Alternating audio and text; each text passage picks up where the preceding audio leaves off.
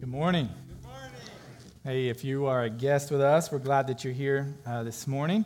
I want to get us kicked off. If you have a Bible, you can open it to Acts chapter 2. We're actually going to finish chapter 2 today. We're in a series walking through the book of Acts, and so we're going to be in this series for quite a while this year, taking a couple breaks to go to the Old Testament and learn as well. But we've made these Acts journals available, so if you have one, I encourage you to grab it. If not, you can pick one up out in the lobby.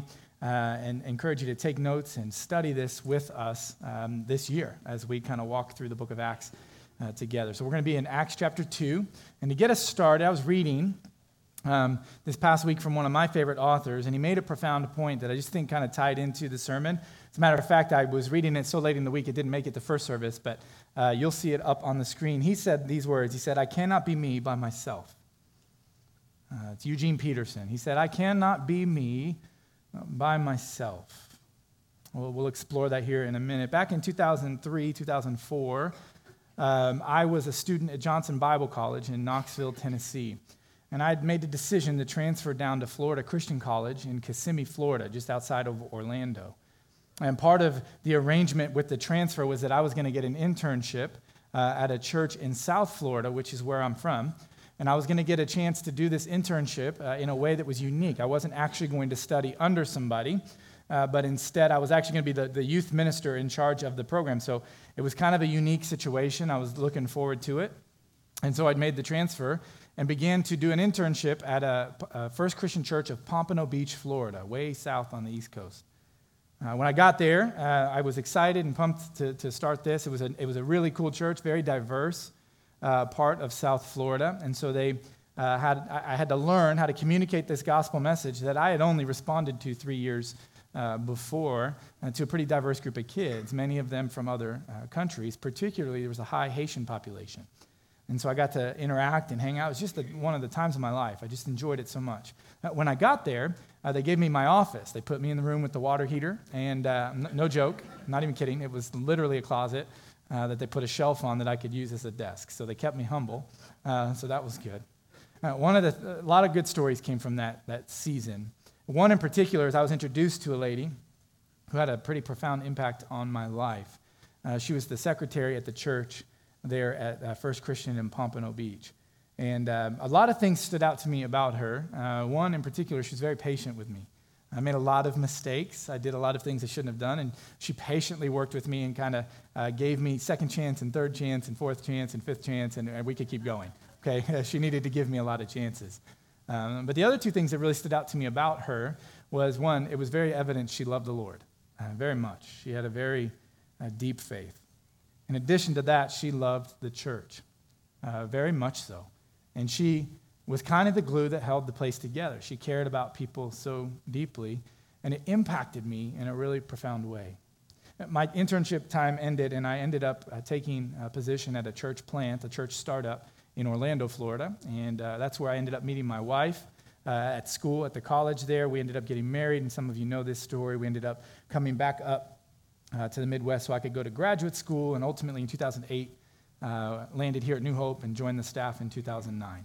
And here we are, all these years later. A few years into joining New Hope, I came into the lobby one Sunday morning, and much to my surprise, I saw that church secretary from all those years before, down in a small town in South Florida. And I said, "Maggie, what are you doing here?" You know, it's a medium-sized church in the middle of Whitestown, Indiana. The last time I saw you, we were both working at a small church in Pompano Beach, Florida. What are you doing here? And she kind of had the, "Well, what are you doing here?" kind of thing. And I said, "Well, I work here.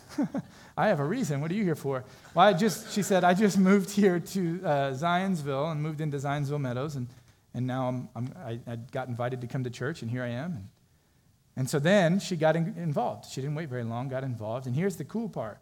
This lady who had an impact on me many years before became a Sunday school teacher in our children's ministry and has taught 3 of my 4 children in Sunday school, and has become one of their favorite teachers that they've ever had. No offense to anyone else, but Maggie means a lot to my kids, all right? In fact, she was in first service, and she was teaching during second service today, all these years later, continuing to give. I tell you that because that's a beautiful picture of church. She taught me what Eugene Peterson wrote, and it kind of made sense. I can't be me by myself.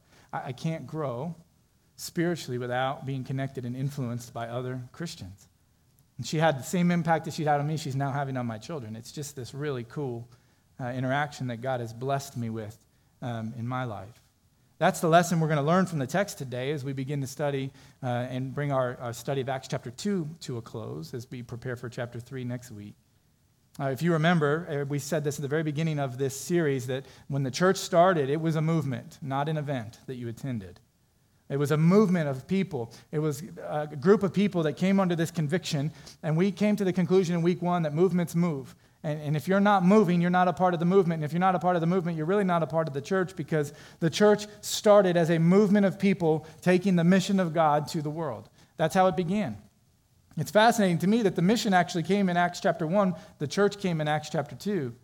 Christopher Wright is a pretty profound author, and he wrote a book called The Mission of God's People. And as I was revisiting that book this week, I came across this. He said this: God did not create a mission for his church. He created a church for his mission.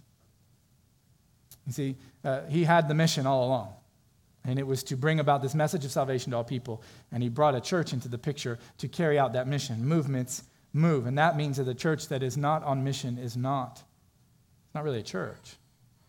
So we're called to live on mission, and this mission began in chapter 2. As Acts chapter 2 gets started, right, chapter 2 is started, we see that Peter stands up and he preaches this message after the Holy Spirit comes on the apostles. And last week we looked at that sermon that he preached. He got up and he declared the gospel truth. And all of these people that came from all over the world, they're together. And they say, hey, we get it. We agree with what you're saying. How do we respond to this? You remember on week 1, we actually talked about this head, heart, and hand initiative that we're adding on to our vision to be disciples. It's just a way of understanding how well we're doing at making disciples and being disciples. The head being the way you learn, the heart being the way you're transformed, and the hands being what you're doing with it. See, these people, they heard the gospel, they got it here.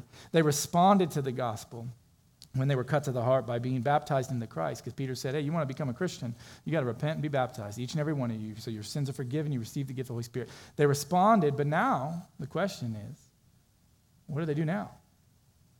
How do they begin to live? So you got to remember who these 3,000 people were. 3,000 people that responded to the gospel that day.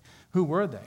Well, Acts chapter 2, verses 9 and 10 tells us that they came from all over the world. I mean, they came from all these different regions, and they came in for Pentecost, and they begin to hear this gospel message proclaimed, and they respond to the gospel, they become Christians. But here's the thing, that's not their home. And they have to learn how to live as Christians. And so as they begin to stay put, you have to answer the question, like, how do they know if they go back home how to live this life? And the text begins to tell us something, but here's what's really important for us to understand. And this is just, those of you who like to take notes, this will make you happy, okay? When you read through your Bible, you have really two kind of things that take place with teaching and other things. You have some passages in particularly in the New Testament, that we would say are prescriptive. Everybody say prescriptive. I'm just making sure you're so prescriptive means it's telling you exactly how things should be done. All right? And so if the author in the New Testament writes something that's prescriptive, it's like a prescription. You need to take this. You need to do this. This is exactly how you need to do it. An example of that would be Matthew chapter 28, when Jesus gave what's known as the Great Commission in verses 18 through 20 there in Matthew chapter 28. And Jesus said, anyone who's following me, here's the prescription. Here's the prescriptive part of the text. You have to go and make disciples. And he didn't say, except if you're introverted. And we say, well, Jesus, what about me? I don't like people. I actually have a really strong allergy to humans, and I don't really want to be a part of all that. He says, no, it's not optional. You have to go. Now, he doesn't say you have to do it exactly. He says you have to go, make disciples, introducing them to Christ, baptizing them in the Christ, and then teach them, disciple them to obey everything I've taught you. How you go about doing that? Based on your giftedness, the way you're wired, he says there's room for that. The prescriptive part is everyone goes, because movements move. In addition to prescriptive text, you've got what we would say are descriptive text. Everyone say descriptive. Okay, a descriptive text in your New Testament is something that's just describing something that took place. Okay, it's when the author will say, hey, I'm describing for you what happened here. Our text today is descriptive, not prescriptive. It's important that we understand that before we get into it. Okay, it's a descriptive text. Now, here's the thing about descriptive text that we have to be careful about. We can, and we absolutely should, learn from them. We have a lot to learn from descriptive passages. As Luke begins to describe what took place in the lives of these 3,000 believers, he kind of lays it out for us. So if you have a Bible, we'll be in Acts chapter 2, and we're going to start in verse 42. I was going to have you stand to read it, but Ben already did that. Thank you, and it's good. We read through that passage together. So now let's kind of walk slowly through it. Acts chapter 2, beginning in verse 42, Luke describes for us what happens. He says this, "And they devoted themselves to the apostles' teaching, the fellowship, the breaking of bread, and the prayers." Let's pause there for a minute. He begins to describe, if you take notes or underline or highlight, I'd encourage you to kind of underline that phrase, "and they devoted themselves." The word "and" connects it to those 3,000 people that were just baptized. So he's saying 3,000 people responded to the gospel, became Christians, and then those 3,000 people devoted themselves to these things. Here's why I would say that. This is kind of an important thing. I think in this passage what we have is these same people staying put. You see, they got baptized into Christ. They didn't know how to go and live for Christ. They needed to be discipled. And so this devotion that they're displaying to these things is coming from the apostles trying to teach them. So when they go home to their hometowns, they know how to live this life. Here's the evidence for that. In Acts chapter 2, verse 10, one of the locations given to us about where these people came from for Pentecost was Rome. Later on in the book of Acts, when the Apostle Paul begins to express his desire to go to Rome to be with the church, there's already a church in Rome.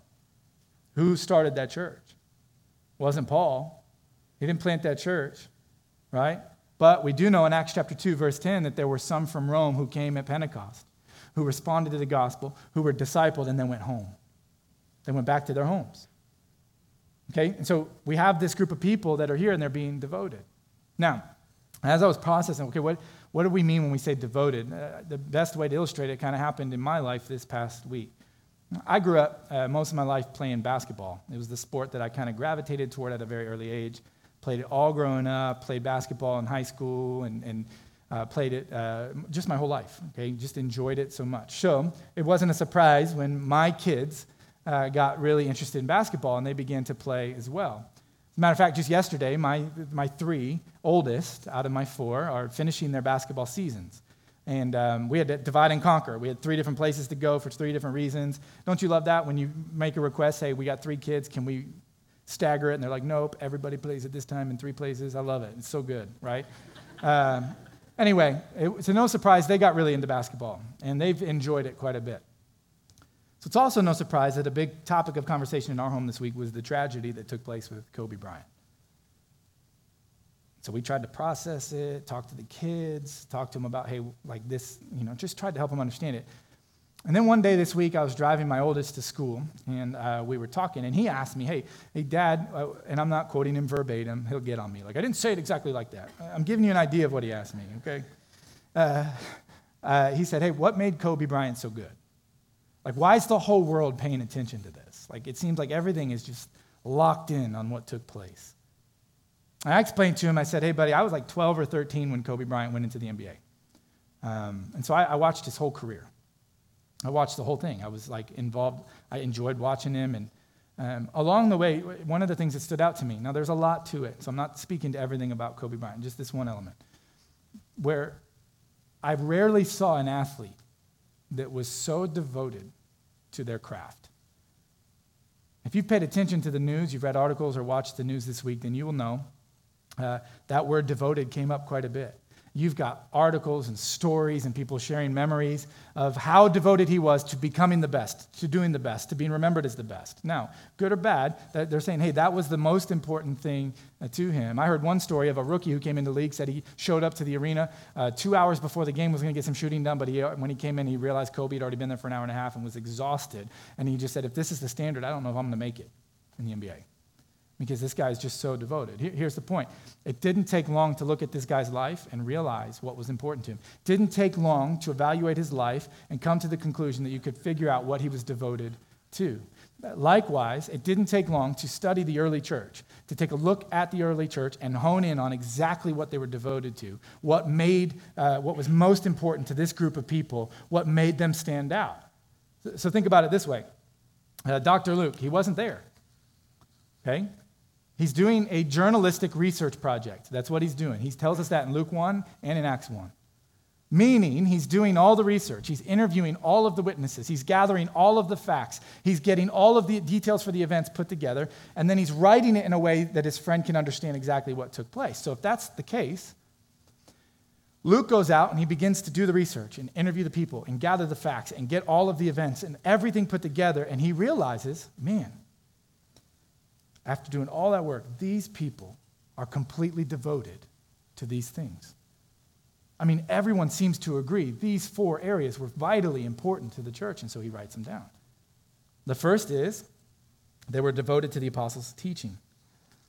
It's not just a casual reading of the text. They weren't just saying, hey, it'd be cool to memorize 1 or 2 verses, put it on a calendar or a coffee mug, and that would just be awesome for us. Like, no, or they didn't say, hey, we'll pick a verse or 2 that just really makes us feel good. It wasn't a casual reading. These people were devoted. They understood when we go back home to our homes, if we aren't exposed to the Word of God, the apostles' teaching, if we don't know it, the culture's going to eat us alive. We have to be completely and totally prepared for the culture that we're walking into. Now, here's what comes to my mind as I begin to meditate and kind of think about this.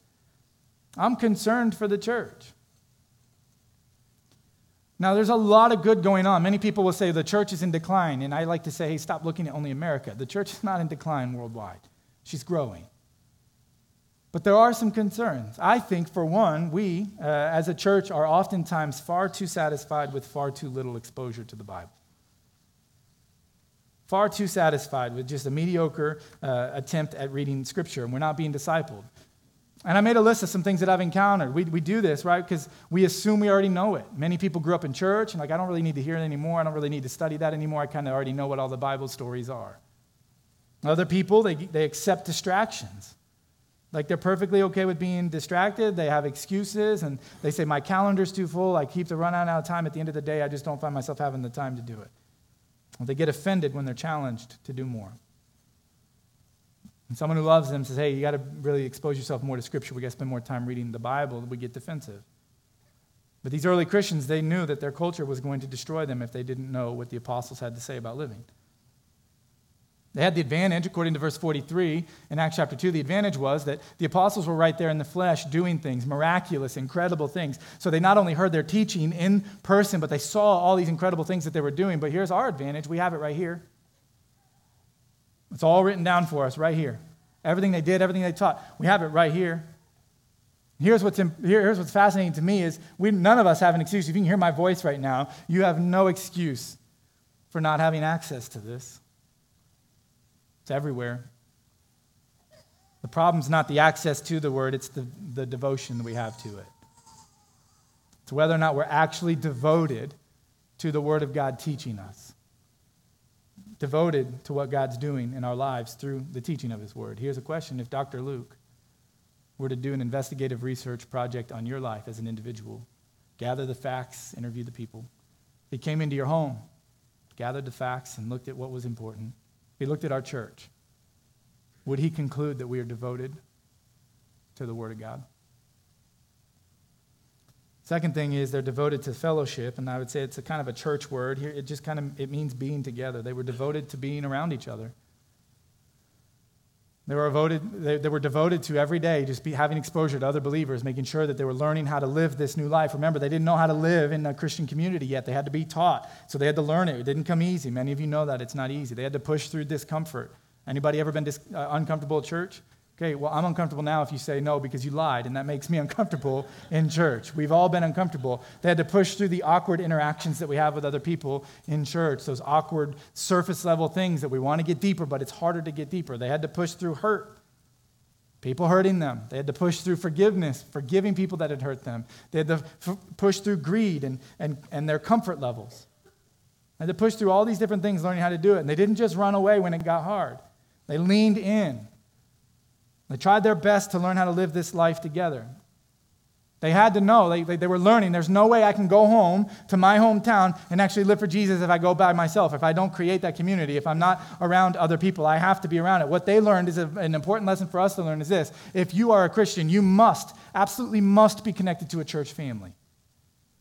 This is the heart behind the writer of Hebrews in Hebrews chapter 10, verse 25, when he says, do not forsake the assembling of the saints, as is the habit of some. He's not saying because God is keeping an attendance record and you're going to pay. That's not his deal. His deal is you can't flourish. You can't be you by yourself. You can't be the Christ-centered, God-honoring version of you by yourself. And so the question is, are you connected to that church family? They met in big settings like this, and they met in smaller settings, and that's why we have groups. Are you in a group? Are you connected to a group? Why? Because you don't need it? I mean, the text seems to tell us that you absolutely do. We need to be connected to one another. You might be wondering, Rob, are you telling me that there are no Christians without churches? You telling me that without a church I can't be a Christian? That's not necessarily what I'm saying, but I like the way one person said it. He said it this way. That's not necessarily exactly what I'm saying, but like people without homes, those who are homeless are not healthy. Healthy followers of Jesus are connected to their church family. Discipleship happens in community. It happens in community.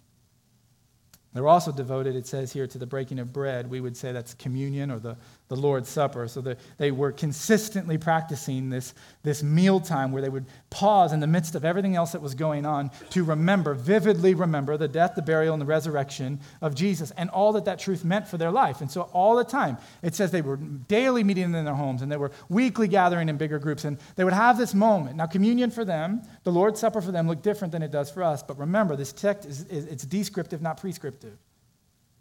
What we learn from it is the importance of taking communion as often as we gather together. We should be constantly pausing to remember the death, burial, and resurrection of Jesus and all that it means for us. How we go about doing it, we have some flexibility there. So when we pass the trays some weeks and we say reflect on that, that's perfectly acceptable. My favorite is what we're going to do today after the sermon. We have communion stations. And you're going to grab a cup and a piece of bread and you're going to huddle up in a group and you're going to pray and talk together. I love that. For them, they would have sat around a table and eaten a full meal.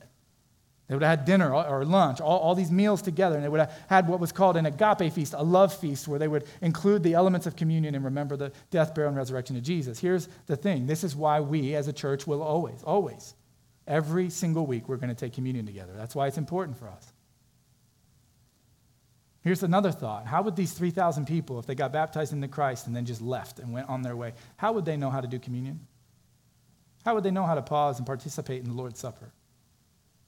See, they were being discipled, being taught how to participate in the Lord's Supper and the importance of pausing in the midst of your week to participate in this incredibly important thing. And they understood what we need to understand today is to remove that from our gathering, to remove that from the church, to remove that from our services and our time together would be to risk forgetting why we gather at all.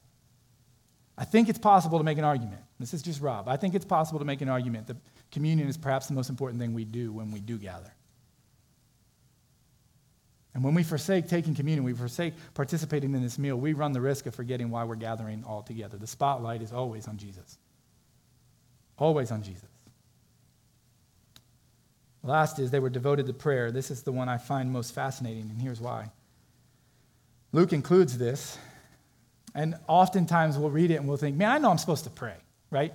Like I know I'm taught as soon as I become a Christian, you got to pray all the time, you got to pray. You can't start a meeting. Is a meeting without starting it in prayer, right? And you got to end the meeting in prayer. And you better pray before you eat, or you're going to choke on your food and die, and then what happens, right? And like you got to pray, always pray. We know we have to pray all the time. We get it. There's something else going on here, though.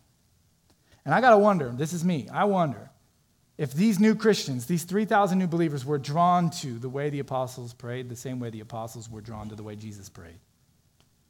You remember in Luke chapter 11, this group of followers of Jesus, they had witnessed his miracles.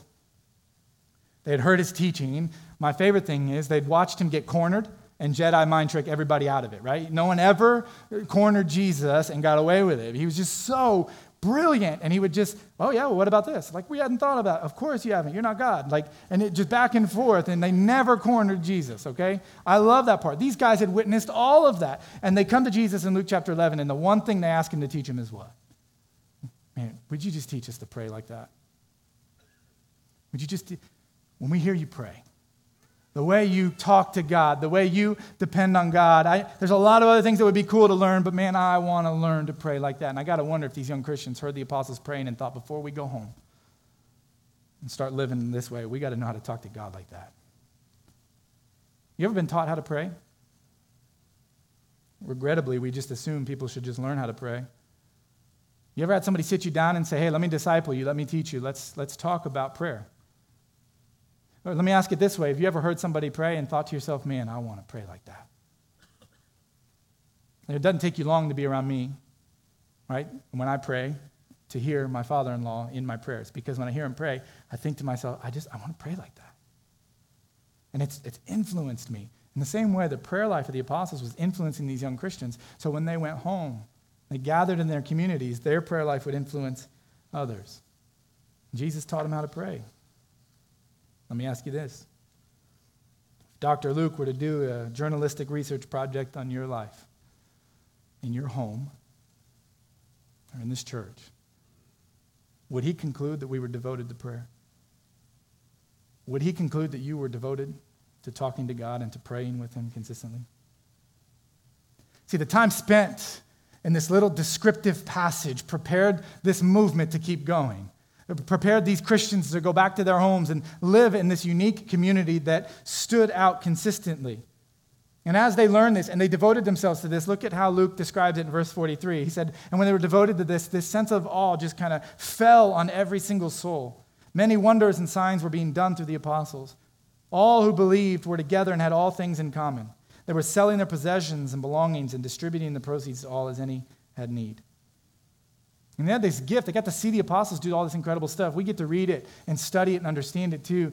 And when they were devoted to these things, I don't know if you've experienced this, but they had this profound sense of awe come about. You see, when the presence of God is in a place, there is this hushed, almost quiet sense of awe that does not depend on theatrics and lights and a big production. It just depends on whether or not you've been devoted to hearing from him by interacting with his people and remembering him in communion and learning from his word and praying. And when you do that, there's this presence that you just know he's in your presence. Have you felt that? When you got up and got ready to come to church this morning, don't answer this out loud. Did you show up to this gathering fully expecting to experience the presence of God? When you come together with other brothers and sisters in Christ, is it more than something you attend 1.6 times a month? It's the average. Is this a gather? Is this like a family reunion to you where you get together and you're just like, yes, the presence of God is here with us. And I know when I get together with my brothers and sisters in Christ, when we gather together, it gives me everything I need to turn around and be sent out from this place. That's what's happening in this passage. The gathering prepared them for the scattering.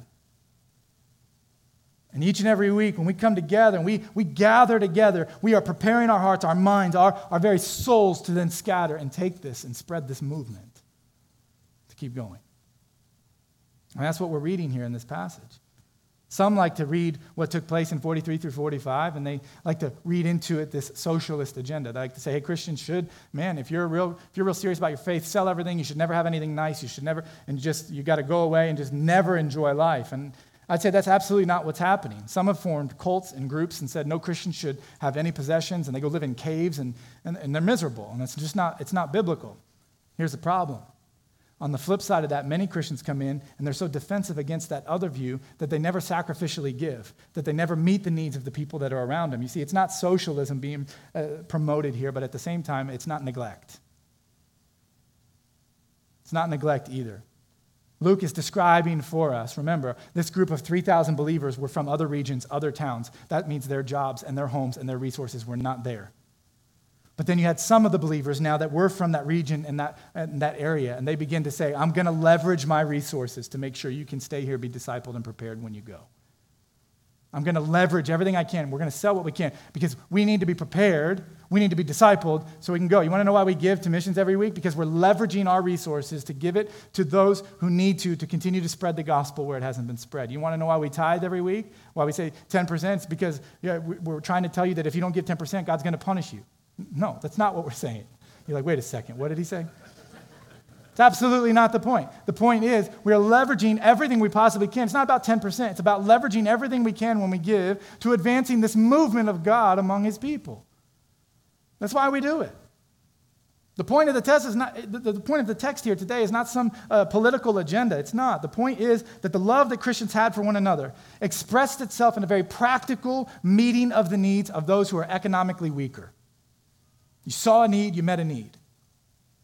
These people understood what God was doing was way better than money. How God was moving was way more fulfilling. And look at what happens. Look at verse 46. Day by day, attending the temple together, breaking bread in their homes, they received their food with glad and generous hearts. You know what that's saying? It's saying they were content. Anything they gave, they never missed. Saw a need, they met a need. They tithed, they gave above all of that. They were meeting the needs, leveraging their resources for the movement of God. And the text says that they had glad and generous hearts. They were content. When was the last time you were content? Truly content. Praising God and having favor with all people. That means evangelism took place.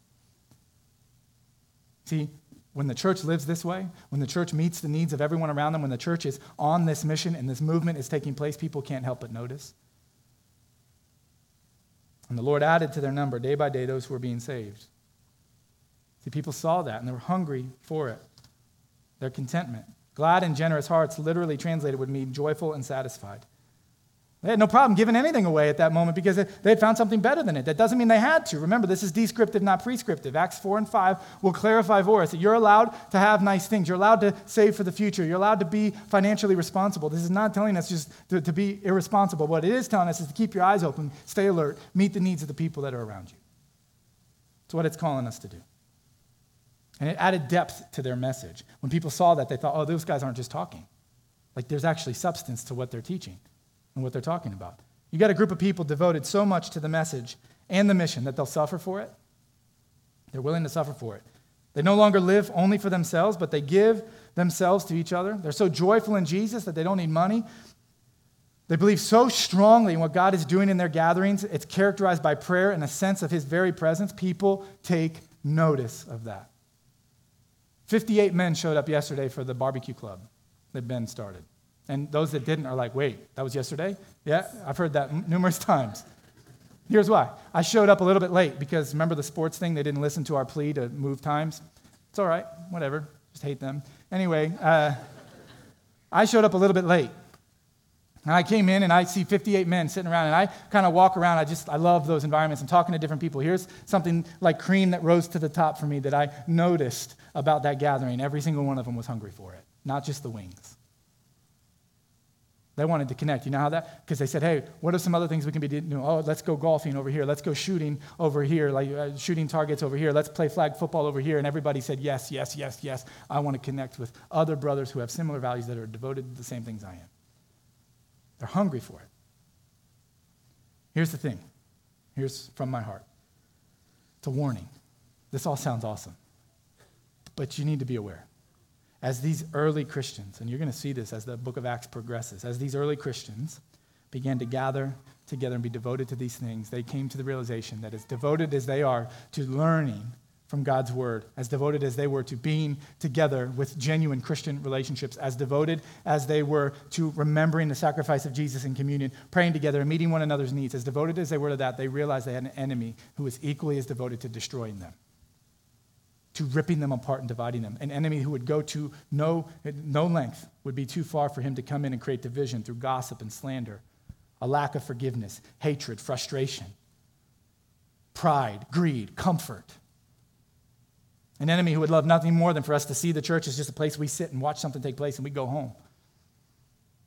See, there's a reason Peter, the very one who preached this first gospel message and is beginning to disciple these believers, would later on write to believers in 1 Peter chapter 5, verse 8. He would say these words. He would say, hey, be alert, be aware, watch out. The Bible says this all the time. Watch out, your enemy, your adversary, the devil. He prowls around like a lion. He's constantly looking for who to devour. You know the easiest target? The one who separates themselves from the pack. The one who gets so distracted by their own pride and frustration that they can't see around them. They're not healthy. They're not watching out. Maybe you've seen this video. It's a little bit extreme, so watch out for little ones. Got these two gazelles that are fighting. You notice these two in the front, they notice something's coming in the background, that dot that's moving closer. They see it's an enemy. They decide, hey, we're watchful. We're watching out. Let's get out of here. But then you got the two that are fighting. And their pride's got in the way. In the church, that shows itself as an opinion, frustration, a lack of forgiveness. And we're not going to stop just focusing on ourselves. We don't care. This is about me. This is about me. This is about me. And then it's too late and the enemy comes like a lion and he devours. The Bible's not playing around. Our enemy is waiting for us to separate from the pack, coming ready to attack. And the Christian who thinks that they're strong enough to fight that enemy on their own is no better off than that gazelle. You can't be you by yourself. You just can't. So these early Christians, they teach us a valuable lesson. They devoted themselves to teaching, to being together, communion, the Lord's Supper, praying together, meeting one another's needs, knowing that we are living on mission. So let me close out with this question again. If Dr. Luke were to do a journalistic research project on your life as a Christian, in your home, evaluating your family, or in our church, what would he conclude we're devoted to? Let's pray.